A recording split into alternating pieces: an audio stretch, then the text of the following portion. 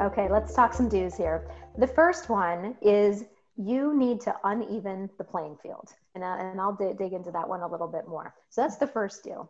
The second do is to focus on the rule of three.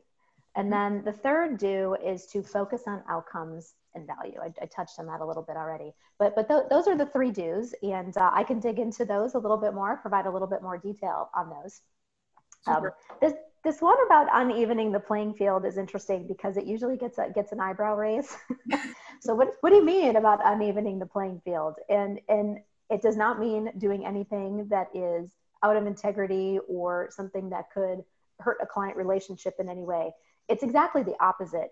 It's thinking differently than our competitors and finding ways that are with integrity to look different than our competitors.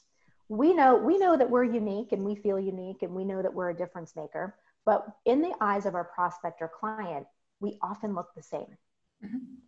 We often look the same to them. So when you think about unevening the playing field, think about the things that can really make you stand out. And I'll give you an example from my own life. I was working on a really large pursuit, a really large RFP. And I had a good relationship with the decision maker.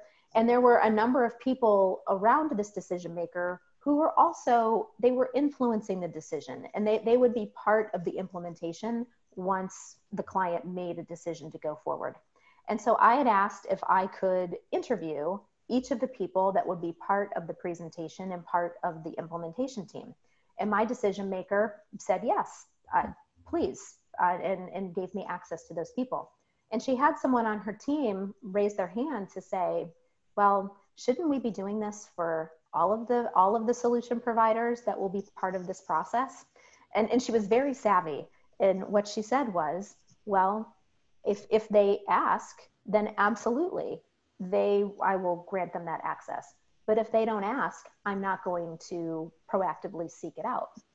So the lesson in all of that was to make the ask and find those ways to really stand out, because that helped me learn a lot of more information about my client that my competitors didn't know.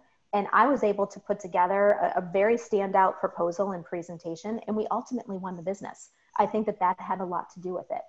So where can you find some ways with your prospects or clients that help you stand out and you can uneven the playing field and give yourself a competitive advantage?